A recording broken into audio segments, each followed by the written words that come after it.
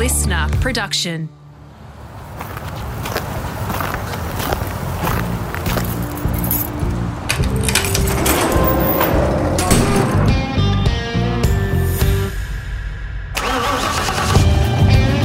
G'day, it's Rusty here, all set for part 2 of my podcast with Owen Kelly, an Aussie racer with a deep passion for the American scene, especially NASCAR. This is quite a yarn that I know you'll enjoy over the summer holiday off-season when it dropped in our library. Now, if you've arrived here for some reason before checking out part 1, do not pass go, do not collect $200, head straight back to the Garage Library and give it a listen. There's some fun recollections in there of his time as a junior in karts in Tasmania, where he grew up, and the powerful influence his dad's speedway career had on him, not to mention tracking down one of his father Chaz's signature cars and the authentic restoration work he and his brother Christian especially did on it. Plus, gripping recollections of a crash that nearly ended Owen's career before it even started. I know he's particularly grateful to the doctors and rescue crews that day, and how changes at Phillip Island in the wake of Greg Hansford's fatal crash certainly helped save Owen's life. We begin part 2 by talking about how he learned about the business of racing in his teens, and in typical Kelly fashion, it was hands-on learning. It really started in '98 with the Formula Ford, because Dad helped me into it. But then, right, you got to go and find the money to run it.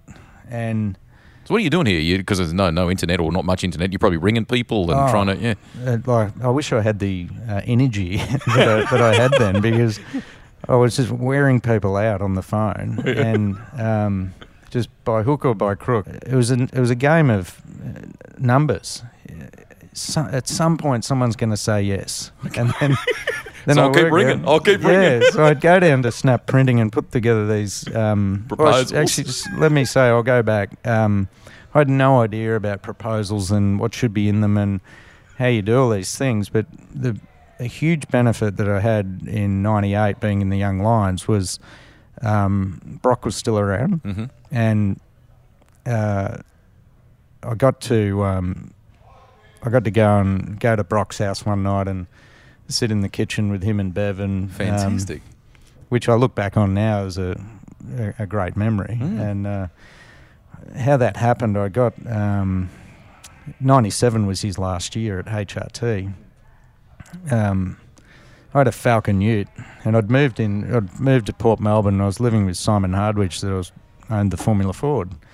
And Scott Dixon lived just around the corner, and unlike today, Scott didn't like getting out of bed to go and train. And one of my jobs was to go and get him out of bed and get him up on the bike. And not that I was any... now he's like a rowing machine king, mate. Oh, yeah, no, he's a different bloke. But it was quite funny because he was younger too, and he was on this program that had him on, and... having to lie about his age and smuggle him into the saloon in Toorak Road on a Tuesday night with the other Formula Ford blokes. And I can tell you, Scott Dixon hasn't changed from those days then to really? Now. He's in still personality? He's still the same bloke. Love it. Same bloke. I must Great, get him on. At some stage. Yeah, keep going. But I had this Ford Ute, and it got stolen literally 2 blocks from where we're sitting here. Really? Parked on the street. Couldn't believe it. Come out, it was right there. It was right there. I don't know if you've ever had a car stolen, but it was quite a surreal thing. Very. It was literally right there. Now it's not. But there was this white Club Sport sitting at HRT. Hadn't moved for weeks. And I totally couldn't afford it. But... clever me says to Jeff Gretsch, "What's going on with that Club Sport?" "Oh, that was Brock's company car. He's just dropped it off. We haven't done anything with it yet." I said, "So are they going to sell it?" Or and he said, "Oh, yeah, probably. Go and talk to Creno." And so I go and talk to John Crennan, and he said, "Oh, yeah, we can do you a bit of a deal on that." And so I buy it, put it on the drip, and stupidest thing I did as far as, business. Yeah, as far as it definitely wasn't in the budget, but it was. But far out, I got Brock's car. How good am I going? Car, yeah, and had to be done. So then, and the cheek of me, right? So then I ring Peter Brock up. "Hey, Peter, would you mind?" And I'm not trying to make money. I'm not selling it. I'm not doing anything. But it'd be really cool if you would sign a bit of paper that this was your car. Yeah. Because it's in the cool factor, you know. Yeah. And, no problem. So just when do you want to do it? Just come up to the house. I was like, whenever suits you. And organised a time and went up there and I'm straight out of... I've literally been in Melbourne for 3 months, green as, believed everything that everyone told me. But he was awesome. He said, now what's going on there with this Young Lions thing and this and that and what are you doing with this and what are you doing with that? And so I'm telling him and he's like, right, well, this is what's going to happen. They're going to say this, but they're going to do that.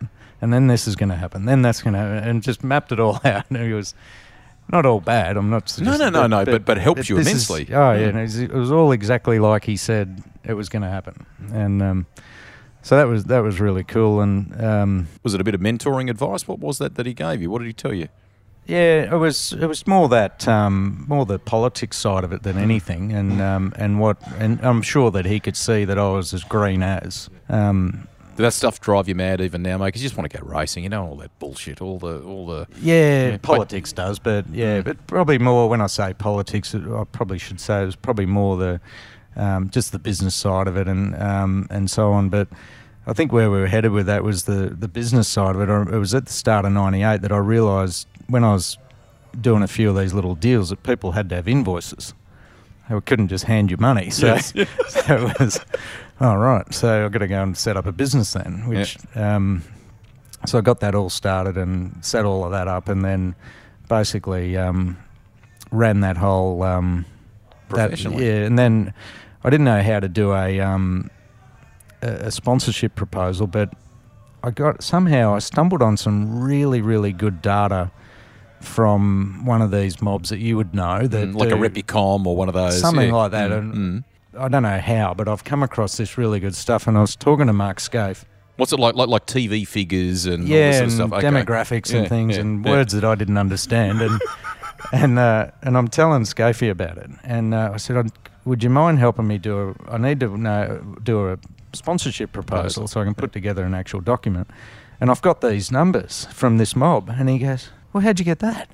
I said, I don't know. I just did this, and this, and then here I am, you know. And I remember him being surprised that I had it. And he said, I'll come round and I'll give you a hand. And he came to my apartment and sat down, we had a coffee, and he wrote the whole thing out just on a bit of paper with a pen. And then I trotted off to Snap Printing and got it all printed up with a bunch of photos and... Away you went. Away I went, yeah. And then annoyed the heck out of everybody. Amazing. The lead into this was, the goal was co-drive Bathurst 1000. Yeah, it was full time in whatever I can get in. So, if you look at the steps, we've been in Formula Ford, went into after Formula Ford, went into Super Touring with Paul Morris, and had been doing a bit of testing with him, which I should mention. Ian Walburn, Wally, been around forever, was instrumental in that. He was working on the Toll team.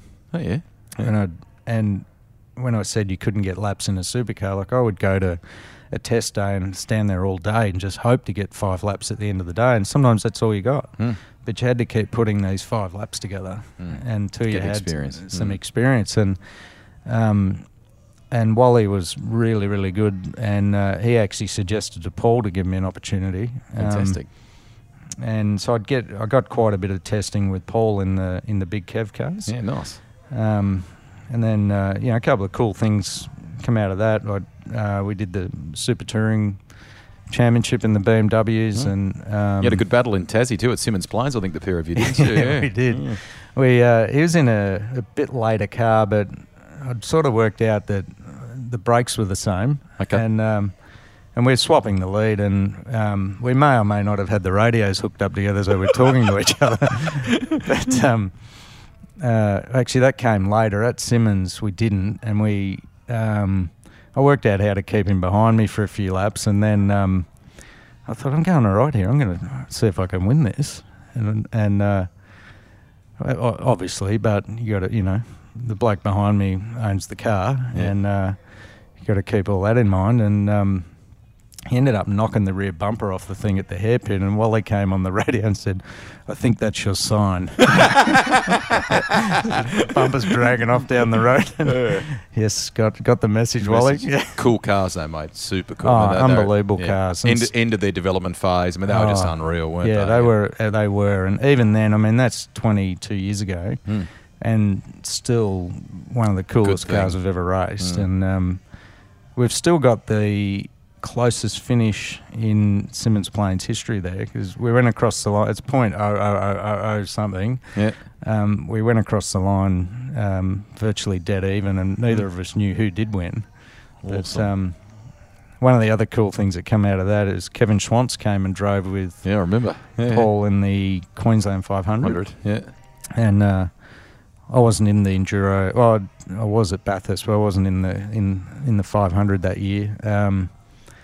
But they would go testing, and basically Paul was testing with the new car and the new VT, and we had Schwantz in the older car, and I was sort of which was an ex-HRT car from memory, wasn't it? Yeah, it was. And I kind of had the job of, even at that early stage, of sort of driver coach to get this bloke up to speed and braking markers, and so I'd done quite a few laps around Willowbank at that point, and so that was a cool moment to work with him, work with Schwantz, and get to know him. And great guy. Yeah, great guy. Yeah, I mean, as is you, mate. You've crossed paths with all these people along the way.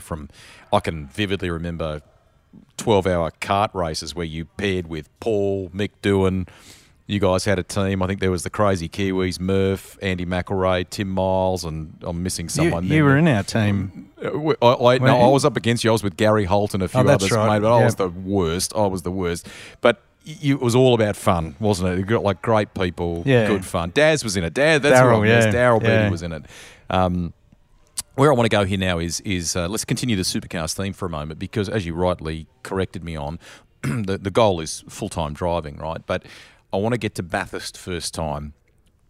What did you think? Where were you? What was the car? And what impression did it leave you with?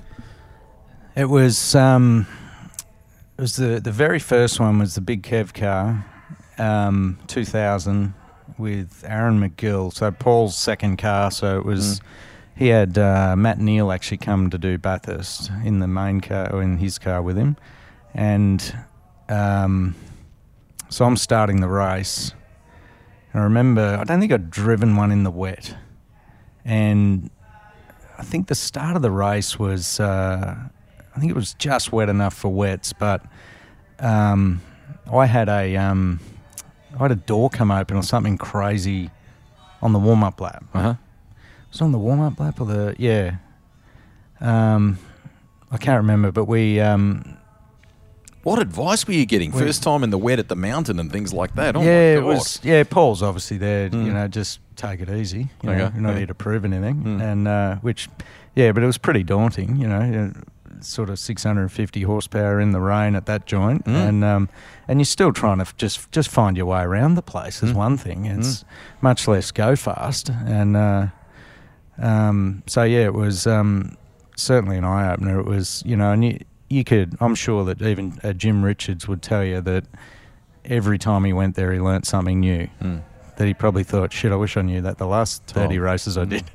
But it's just one of those places, isn't it, that you just pick up something every single time. Yeah. Did you love it? Did you fall in love with it and go, all right, this is, I've got to keep doing this? Yeah, just the whole event, and, you know, just the whole thing is, you know, and that tradition of, you know, everyone drove to Bathurst because that's what Brock did forever ago, you know, and everyone, the road trip and the whole week and the way it all rolled out, it was,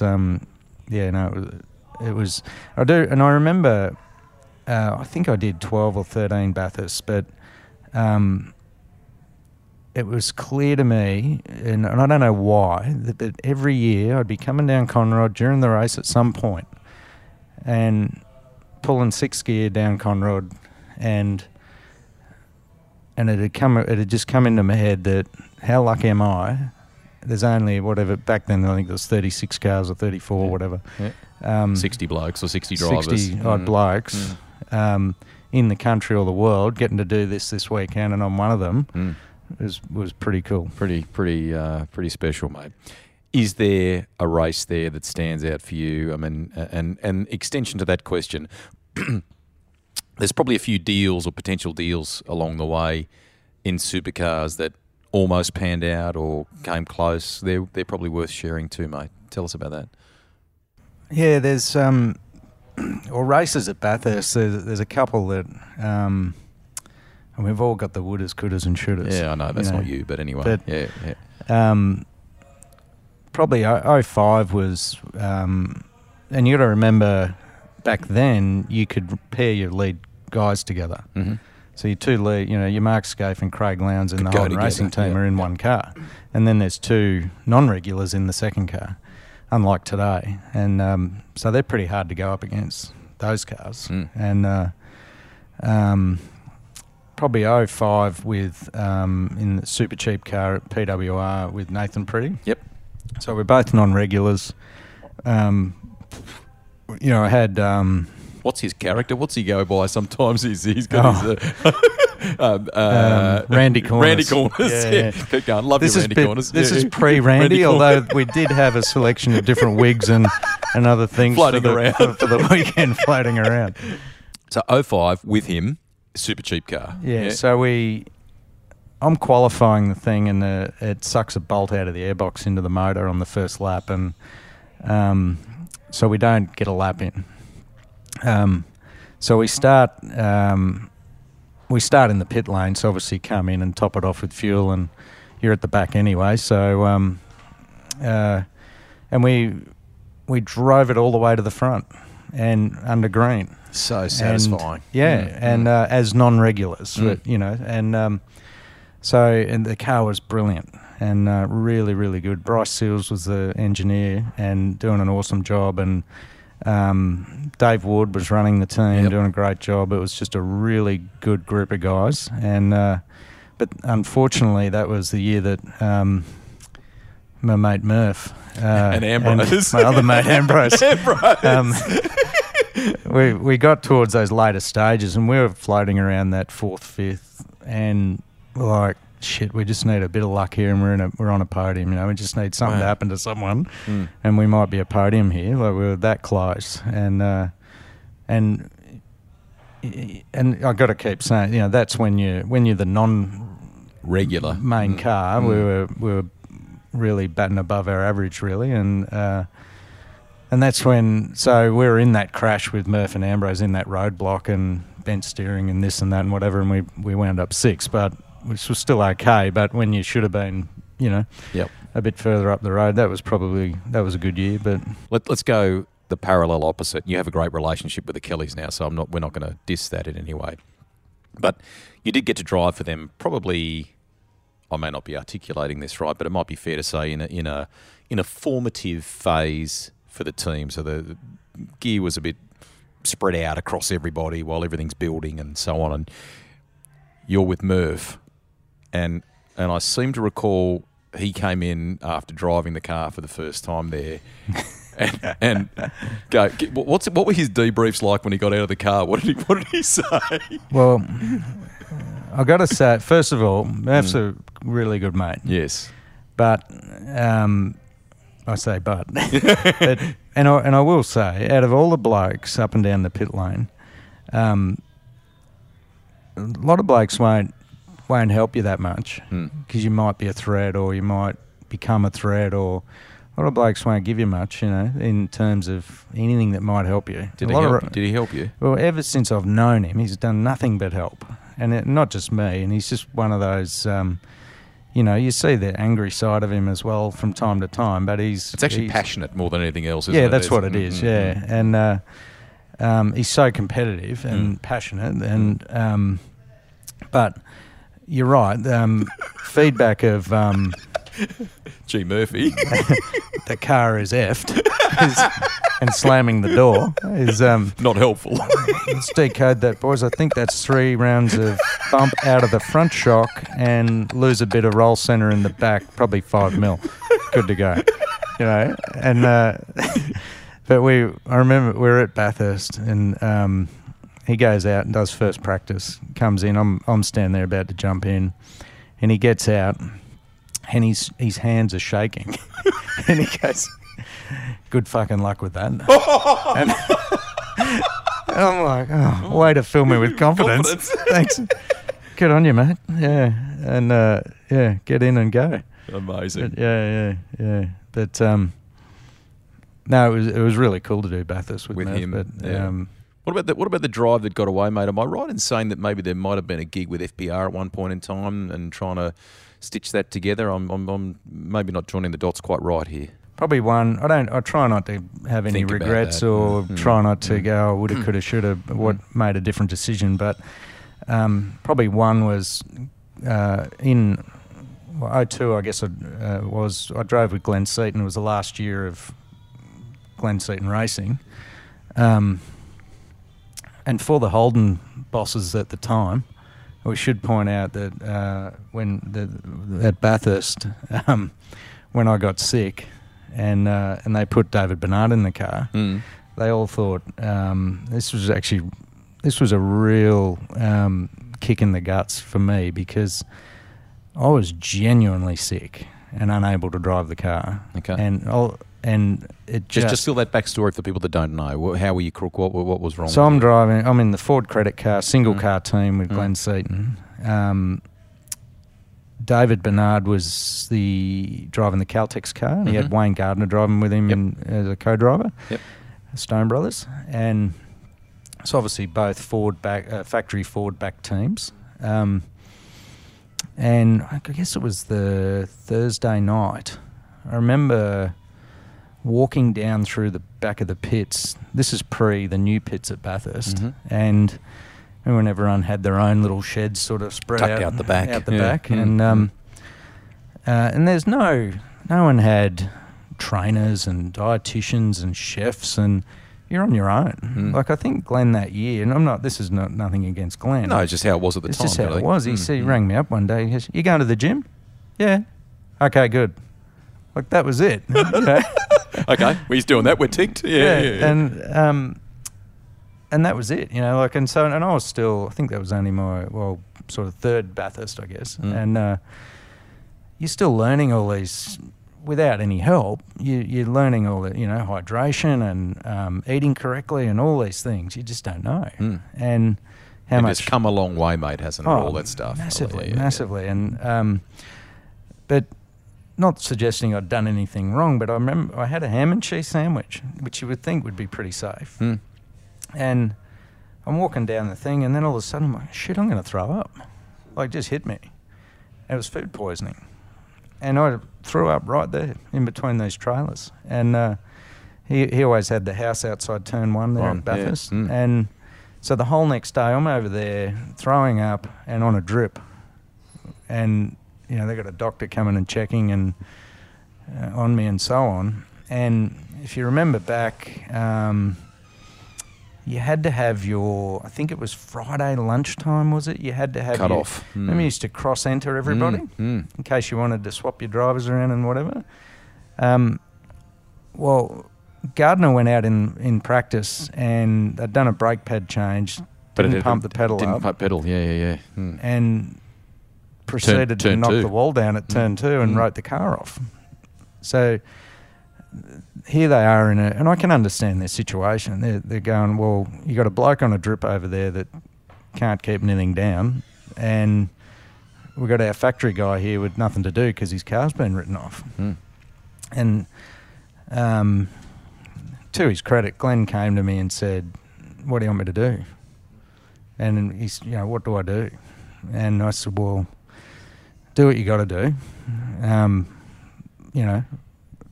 I can't, you're going to be, do you reckon you'll be right tomorrow?" Well, I can't really answer it, can I? I mean, you want to say yes, but you don't want to let him down either. And, so the writing was on the wall. They had to do, they're going to have to put Bernard in the car. And so then and I didn't see this coming, and it was bitterly disappointing that, so straight away, because remember that at those times, you're in the thick of the Ford versus Holden thing. Yep. It was as big as it had ever been. Fever pitch rivalry. Yeah. And so Holden jumped straight on that and tried to stop it from happening, going, no, that's all bullshit. They just want to put Bernard in the car because he's their, you know, one of their guns. And basically that it was, which put me in a bad light, that I'm getting parked to the side just because Bernard's got nothing to do. And that wasn't the case. And so that was pretty disappointing. And so to back up Glenn and that, how, you know, because if I got put to the side, I wouldn't hang around, would I? No. You'd be giving them the bird and see you later. So I stayed on Sunday. I was in the pits all day, in there with them, and and it's nice. Glenn's come out since in his book, I think, or in a podcast or something, and said that one of his biggest regrets was making that decision and putting Bernard in the car. He's a beautiful guy, though, so he clearly had a tough time doing it, mate, didn't he? So that's what happened with that one. But getting back to the FPR drive, the next year I hadn't signed to do the enduros with anybody, and I had the ride in the Smith Trucks car, and Robert Smith. and Ryan McLeod was running the car, and he rings me up. He's like, right, what we're going to do, I'm taking you and Steve Owen, we're going to Winton, we're having a shootout. And whoever's the fastest gets the drive. I'm like, oh, okay. No worries. That's interesting. Hasn't been done like that before with me, but so we go up there and I'm thinking, shit, what's the right strategy here? Do I go first, put the pressure on, or do I wait and see what he does and then try to beat that? And I finangled it, so I went first. I thought, I think that's the strategy here, to try and lay a lap down. And it was literally a one-lap shootout. And I think we got to have a bit of a practice on some old tyres. We got, might have got 5 or 10 laps each, and then it was literally on. Right, you got a lap, go on, whoever's the fastest gets this gig for the year. And luckily, I managed to squeak out a decent lap and beat him. But we went to Adelaide, and Ryan was literally the only guy on the car, and with a bit of help, not that I was much help, but with a bit of help from me. And I remember we were late getting it was an ex-Murphy Gibson car. Yeah. Kmart thing, or Wins, sorry. Yeah. We went to Winton and tested this new steering rack, and then we had to go literally from Winton straight to Adelaide for the race. Clipsal. Yeah. And that was Mark Winterbottom's first year, so he's there in a full-blown Stone Brothers car. And we put it on pole, and straight after qualifying, I think it was after qualifying or after the race, I think it was after qualifying, someone from Stone Brothers came down and said, we want to offer you an enduro gig. So they had Ambrose and Bernard at the time. And I'm there with, I said to Glenn Seaton, what do you think? And he said, no, you got to stay with that. He's sold the team, it's FPR now, their first year. David Flint was running it, and he's like, no, we're going to go to 3 cars and we want you to be in the 3rd car, and so on and so forth. That never eventuated, or 4th car, I think it was. So I stayed and with FPR for the Enduros, and it was Ingle and Ambrose at Stone Brothers then. Yep. Because Bernard was at FPR in his first year, and so I stayed, and I signed with FPR later that day, and anyway, that's one that I just go, probably should have gone with Stone Brothers. They were in the purple patch, a good phase. Yeah. But anyway.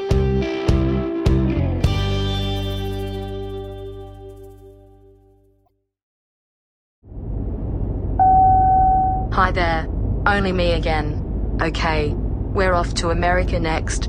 Let's fly. At what point does the idea of going to America and maybe chasing something there kick in? What was the catalyst? When did you decide that? When did that happen? It was the day that Marcus announced that he was going to the Truck Series. Okay. And do you know? Can I rewind a little story here, because you've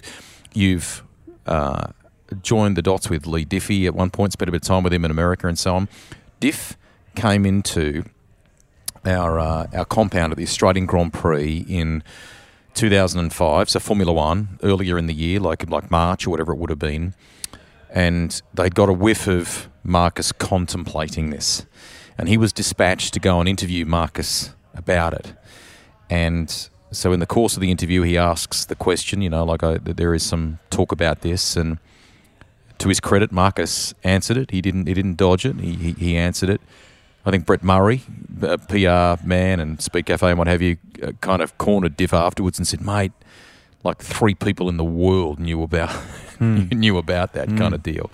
And that then started the story. And it was a really long year for him, mate. It was hard because everyone knew that he was going to ultimately go, and I think Coco was a bit miffed that the champion was going to leave, and all of these things, mate. But so at somewhere around this point of the Grand Prix, you obviously get, wow, okay.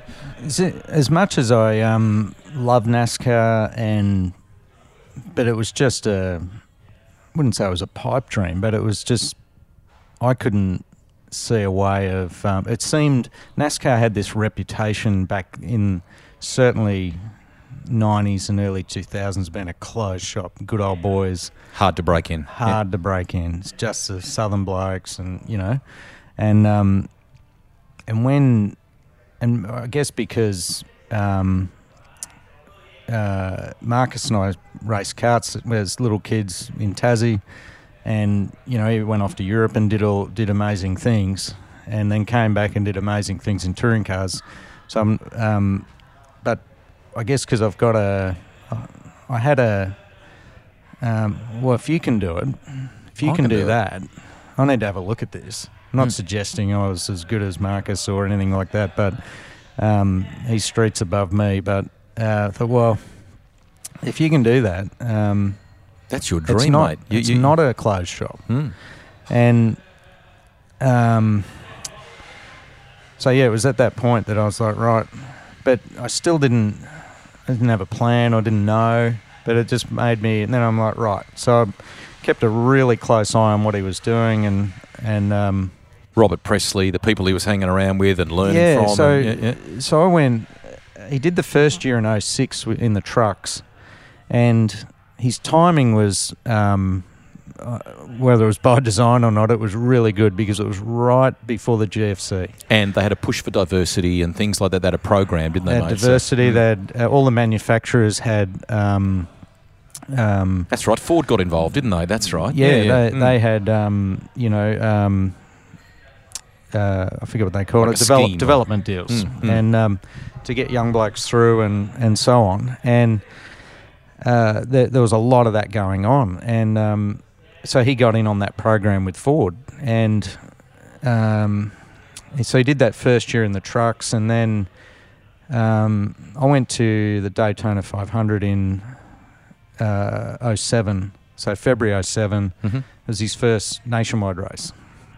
So I went to that to obviously watch him, see the Daytona 500, all of that, and went down after the race, and I remember he got out, and a bit like Murph at Bathurst, he was like this. He said, "Mate, shaking.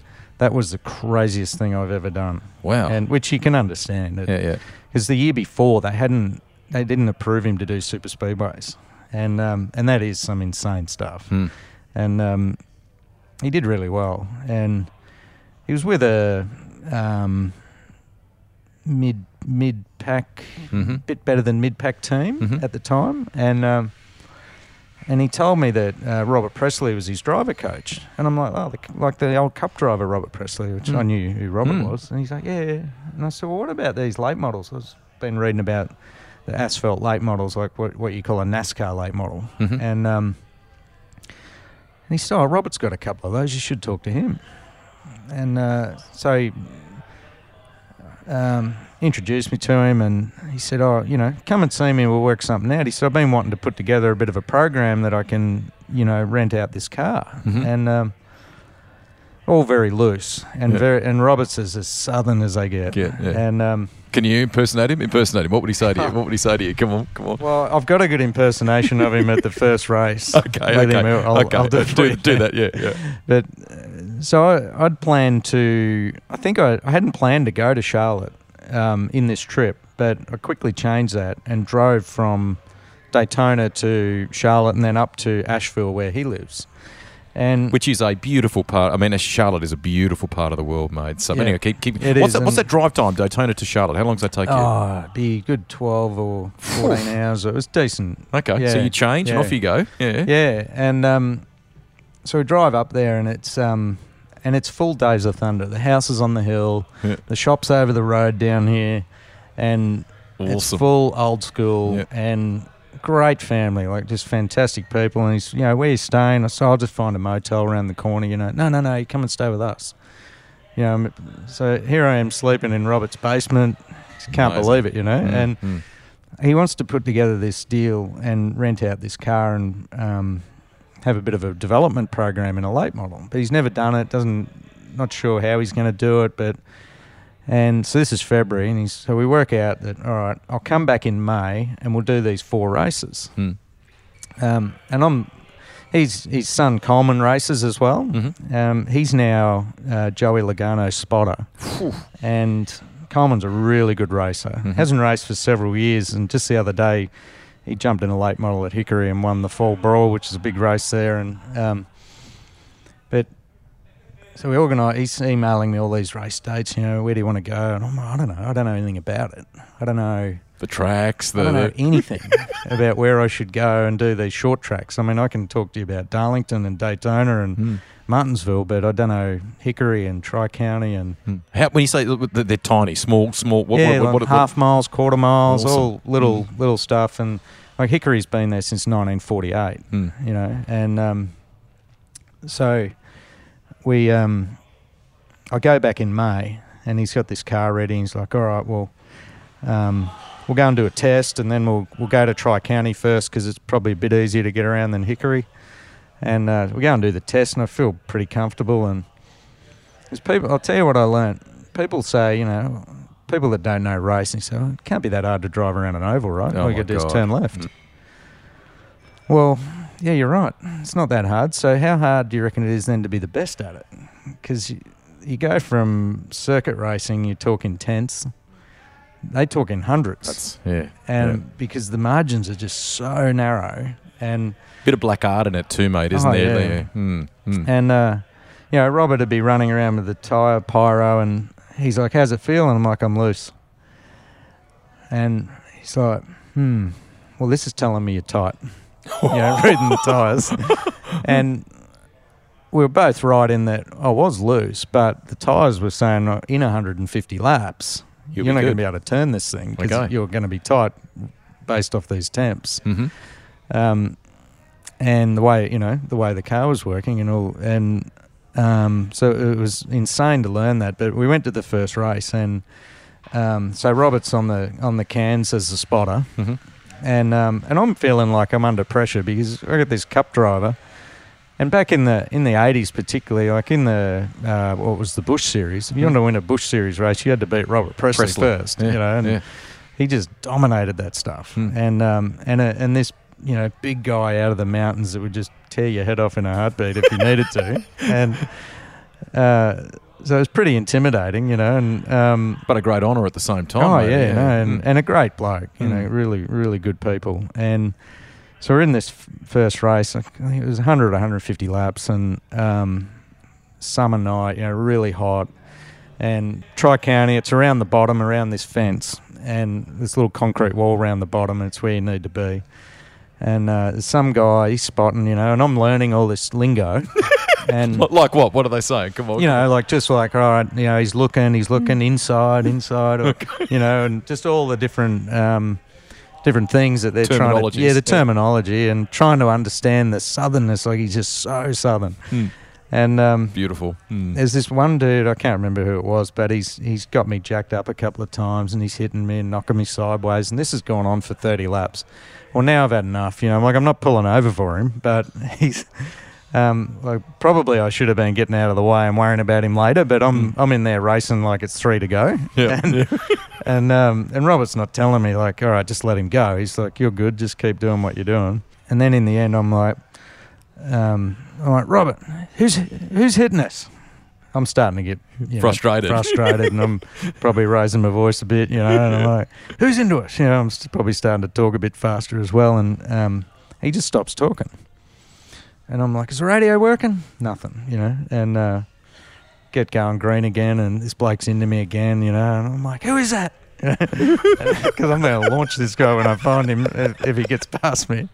And I come in after the race. I think we finished, I don't know, 5th or 6th or something. I was really, really happy with it. And he was happy. And because a lot of people, they look at you like, how could a guy from Australia possibly know anything about driving around an oval in a stock car?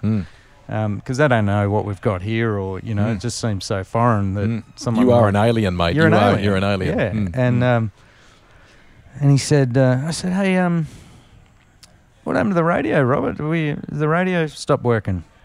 Well, Owen, you're just like Marcus. You get excited.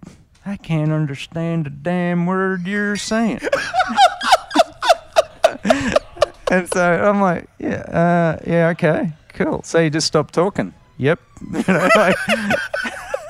Just gave up. In the heat of it all. Yeah, he said, oh, whatever. You'll be all right. Oh, awesome. Yeah. So that's your entree. Yeah, so we had this, we're going to do like Tri-County Friday, Hickory Saturday, and we're going to do that over a week and a half. Or it might have been over a couple of weeks, but... Yeah. We're going to do 4 races, and this is his first time doing this, right? So we went to Hickory for the first time, and there was a wreck ahead of me on the start, and I got in it, knocked the radiator out of it, knocked the nose off it, and, whether I was too eager or I don't think I could have avoided it, but anyway, it was what it was. And there was quite a bit of work to do, and...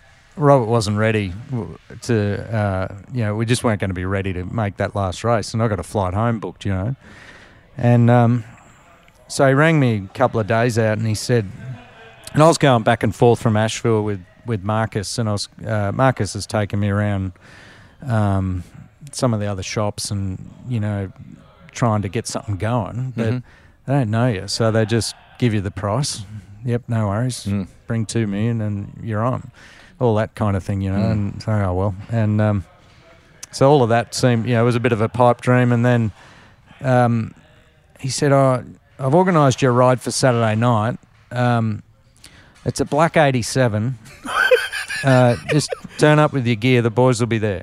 This is a bit like old school sprint car stuff where the dudes would turn up with a helmet, hoping to get a ride. The teams would be looking for a ride, and away you go. Exactly right. And...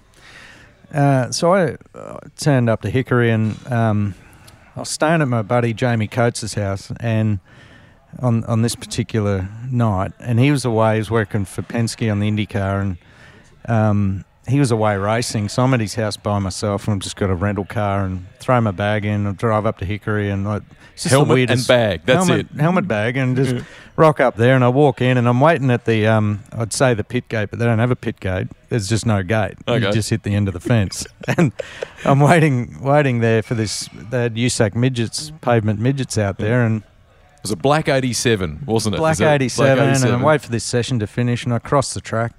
And I'm walking up and down the pit lane. I'm looking at all these cars, can't find it. And I hear this Aussie voice like, hey, what are you doing?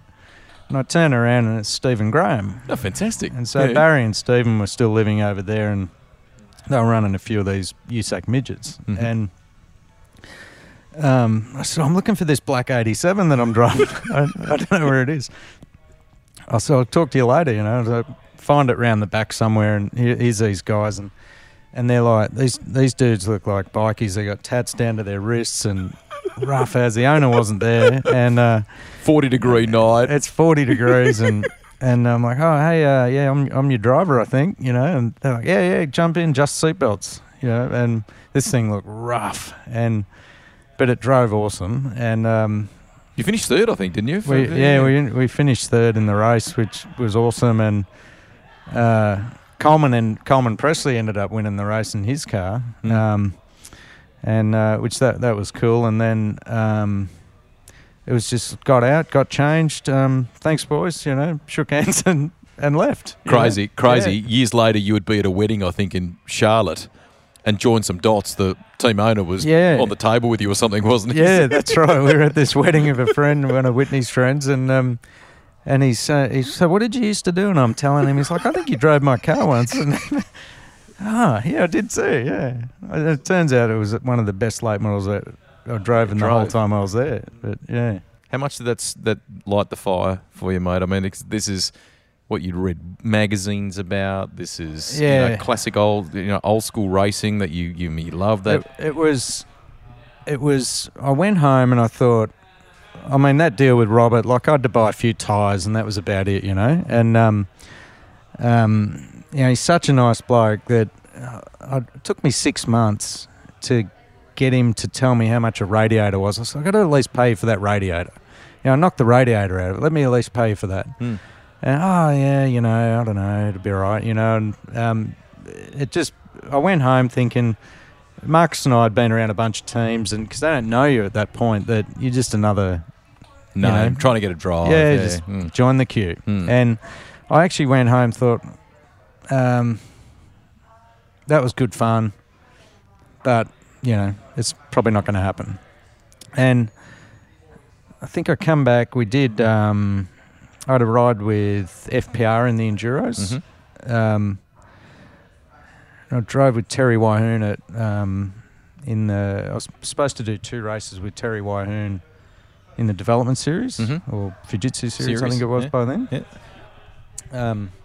So we did those, and that all went really good. And we won that race in the rain from the pit lane, and now I'm back on to trying to get a full-time supercar ride. So the American thing's probably unlikely. But it was a great experience. Great experience. And then did the Enduros, ran third at Sandown with Richo, which was great. Mate, that's massive. Don't understate that for a moment. Like that's cool. Richo's a good bloke who you rate. And another guy that was really good to me in the early days, helping out with any advice or anything that. As is his way, mate. Yeah, he is. And anyway, so you thought America may have been just a part-time thing. You might go back and have a bit of fun, but it wasn't necessarily an objective. Yeah. And then I think it was just before Bathurst or just after. There was 3 races I think after Bathurst that year. Paul Morris rang and said, can you drive the other car? Coulthard had been in it up until then. I'm not sure what happened there, but he said, can you do these 3 races in this second car? I'm like, yeah, I can do that. And then I think it was Bahrain, Indy, and Phillip Island. Well, just before Phillip Island, Dale Jr. I heard that Dale Jr. was coming with a bunch of his buddies and going to do Phillip Island, going to come to Phillip Island, doing a Chevy Camaro release or something, and then coming to the race. And I thought, and I'd been to the shop at Junior Motorsports, saw that got a bunch of late models, and there's plenty going on there. And but over there, you're not going to get within 5 miles of the bloke. And he wasn't hooked up with anybody coming into Phillip Island, was he? But you made it among others probably. But you made it a mission to meet him, get to know him, as is your way, mate. Well, after all that stuff in May and talking to all them teams and all that, thought, right, here's an opportunity that, one, he's got late models. We just did some of that. Here's an opportunity to corner him for a chat at least, And with Paul's help, we they come to Phillip Island, and he said, I said, look, just hang out with us. We'll show you. We'll around. Just show you around, all that. And so they did the race, and then went to the Gold Coast, and then he wanted to have a drive of a car. So this is a great story for one quick second here. Yeah. Because Russell's at one end of the pit lane at Willowbank or Queensland Raceway announcing maybe that he was moving to Supercheap Auto with Paul or something or other. Yeah. So the press are all down that end, but you're up with the car at the other end And they think Dale- I'm testing. And Dale's in your suit or something, is that right? They think I'm testing, and he's in my helmet, my suit, and he does, I don't know, 120 laps right under their nose, and they don't even know. Fantastic. Fantastic. Yeah. No, Awesome. That was a good... So you're getting to know him more at this phase. Had you had a conversation about late So models? What did it was actually at the end of that test day, and we were going to have a beer on the Gold Coast, and I said, "Now, what about all these late models? What's going on there?" And he said, "Oh, yeah, we do this, and these cars are mine, and this guy, he owns his car, but he runs it out of my place because I like him, and he, et cetera, and I help him or whatever." And I said, have you got any open seats? And he looked at me like, "What? You'd come and do that?" And I said, "Yeah, in a heartbeat." And he said, "So you'd stop doing this to come and do that?" I'm like, yeah, no problem. If you've got an open one, I'll be there tomorrow.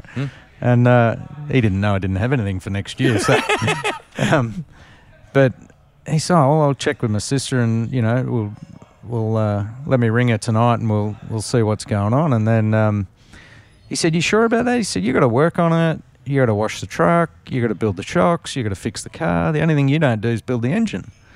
And I of course, I just said yes to everything, and as you would, worry about it later. Totally. And then so we did that deal, and then had to go through the process of getting a visa and all the paperwork, which was like a 3-month exercise, and to get all that happening, and then went over there, and away we went. Amazing. We're going to bounce around a little bit here because this is a great chapter, mate. Firstly, in the midst of driving for him, you have some success with him. I want you to tell this story better than I will tell it. But you win a race. You ring him to tell him that you'd won a race, and he goes, "How the hell did you do that?" kind of thing. Forgive me, I can't do his accent well enough. Get in your car, come back and have a beer with me, and tell me how you did that. Now he's messaged us for this pod, and he loves that story. He wants to know even now how you did that. Yeah, so, back then, their late model team now, it's a real powerhouse. Mm-hmm. And back then, to me, it was like, I think he's running this like his dad made him do it. Mm-hmm. And because it was early days kind of thing. It was early. Mm. Well, yeah. And so he had sort of 3 cars that he owned, and then a couple of others that ran out of there that he helped. And so there's 5 cars all up in that first year. And we concentrated on a particular track championship in Virginia at Motor Mile, and which in that year that was regarded as the toughest weekly show. And Philip Morris, who was a multi-time national champion, he ran there every week. And so if you can hang with Philip Morris, you were doing something, And so we concentrated on going up there, and then I think we ran up there, 18 times or something just Crazy. at that track. And then Did you go testing once on your own? Like you packed the car and you went up on your own? So we'd often go up there the day before and just try a couple of things. You didn't have lots of tyres or anything, but you just try a couple of things and then just get a motel and race the next night. Yeah. And this one week he's and you got to remember, this is what people see now. They see jovial Dale Jr. and podcasts and media. Podcasts and I'm available to do that. Yeah, I mean, he's on the Kentucky Derby, and he's on this, and he's on the Olympics, and he's gin and all sorts everywhere. of And well, I had the original Dale Jr. Nocturnal, didn't want to talk to anybody. You never knew what you were going to get. Okay. Sometimes. And you lived there, mate, didn't you? You lived on the farm. On the farm. Yeah. And so I feel like I had the original version, and current version's still good, but that's pretty cool. Don't get me wrong. No. It's all come good for him, but and it wasn't bad. It was just he'd been through a lot. He had a lot on his shoulders. It wasn't that many years after his dad passed away, and they just got this behemoth of a business around them, and he's trying to grapple with all that. Yeah. And it was just literally. Someone said, someone did a T-shirt or something one day. We did a Wrangler jeans ad, and he got a couple of us, and if you squint your eyes and Your for extras. a quarter of a second, I'm in there somewhere. But, and the guys made this T-shirt, if Dale Jr. wins, America wins. And it was actually true. Like, everything just was... Because he was so big, mate. yeah, it's just mega. And... So anyway, so you're driving for him. You go up testing on your own. Oh, so he said to me, what's on this week? And I said, well, we're going to Motor Mile. Are you testing on Friday? No, I can't, because Ace that used to help me. I had one guy that helped me. Ace. And Ace was... Ace had something on. It was the one weekend he missed, and Dale Jr. was sort of half grumpy and pissed off, so we don't need no one to go testing with you. And Okay. I'm like, yeah, okay. So I took that literally. And come Friday, I loaded that thing up. And, in a fifth wheel trailer with a winch, you can pull your pit cart in and pull the car in by yourself. Yeah. And I rocked up to Motor Mile and rolled the car out. And there's another couple of teams there. I'm like, hey, man, do you mind just putting my window net up when I come past?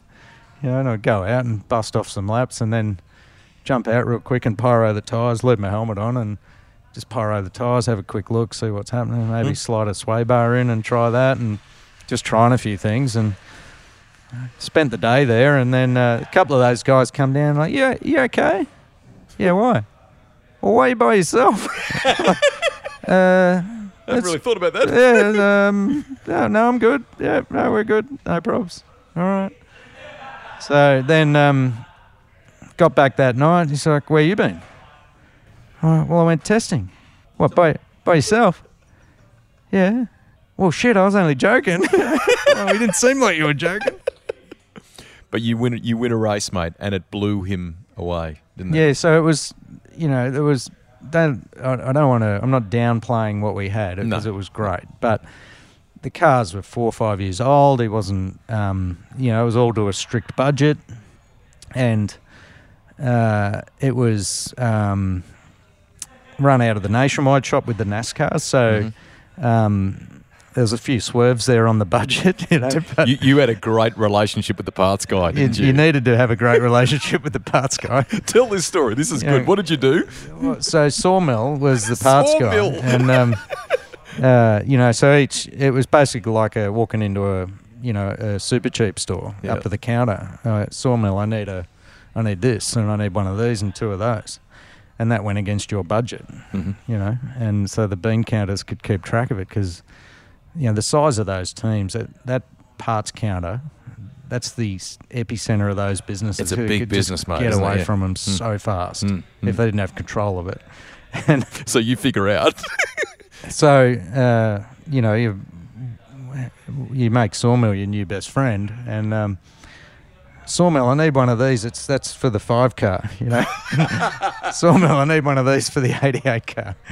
And we might have moved a few parts around a few different cars just to make it all right. And you came in under budget, mate, didn't you? Yeah, they're like, geez, he hasn't spent much money this year at the end. Awesome. But no, we went to, so they have, your track championships through the year, and then at the end of the year they have a bunch of big races, Martinsville, Caraway.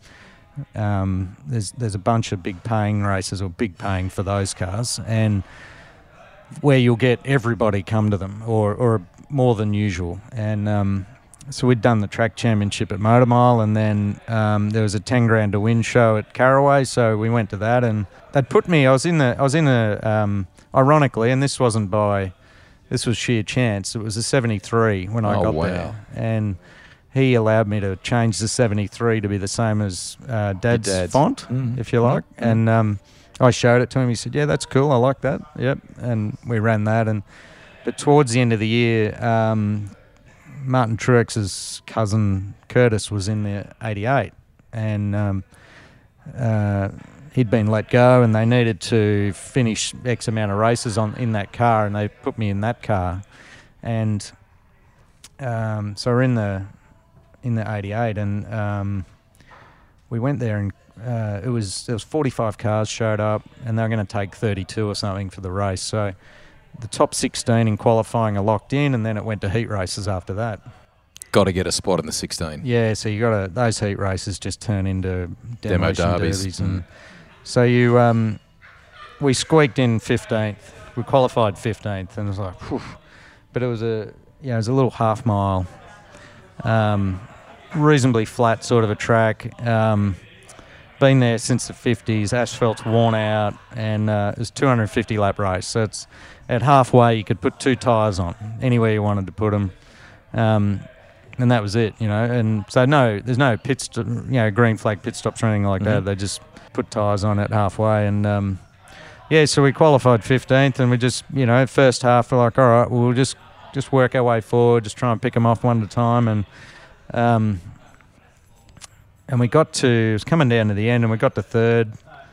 Actually, I got to third by halfway. And then it's like, we're in good shape here. Car's turning really well. Everything's working really good. And we got going in the second half, and we went back to 5th or 6th or something, and then got back to 3rd and really good on a long run. And the 2 leaders were side by side, and it's coming down like 10 to go. I'm like, something's going to happen here. And they hold me up. I'm there. But just waiting for something to happen. He just track's blocked basically, and we ended up, I think we're coming around to, it was 2 to go, and the wall used to stick out a little bit at turn 4 there if you weren't careful. I found that out the next time we went there, and but the leaders got together in 4. One bounced off the wall, and he came down and hit the other guy, and it flattened his right rear tyre, and he sort of went to the bottom, and it slowed them both down, and I sort of shut one eye and squinted the other and stayed in the gas and thought, well, I'm just going to shoot the gap in the middle. You can drive through it, Cole. And, and it was Matt McCall, who's one of the best late model guys over there. Yeah. He's now Brad Keselowski's crew chief, actually. And there's been a bit of talk on socials about him recently, I think, wasn't there, that he could still do some good things? And yeah. So I got to his left rear, got clear of the guy on the inside, got to his left rear, and had my elbows out a little bit getting into 1 and sent him up the hill a little bit, and then we come off 2 and the yellow come out and we're in the lead.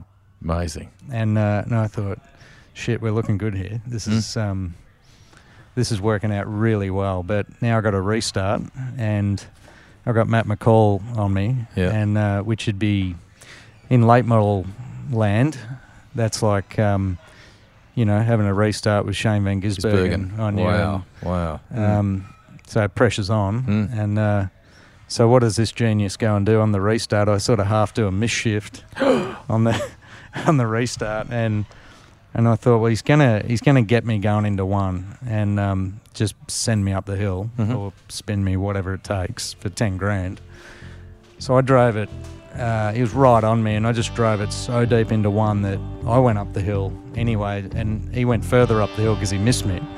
And if I hadn't have sort of got in there that deep, I was gone for all money, and then managed to get off 2 and keep the lead, and just had to finish 3 and 4 off, and we won the race,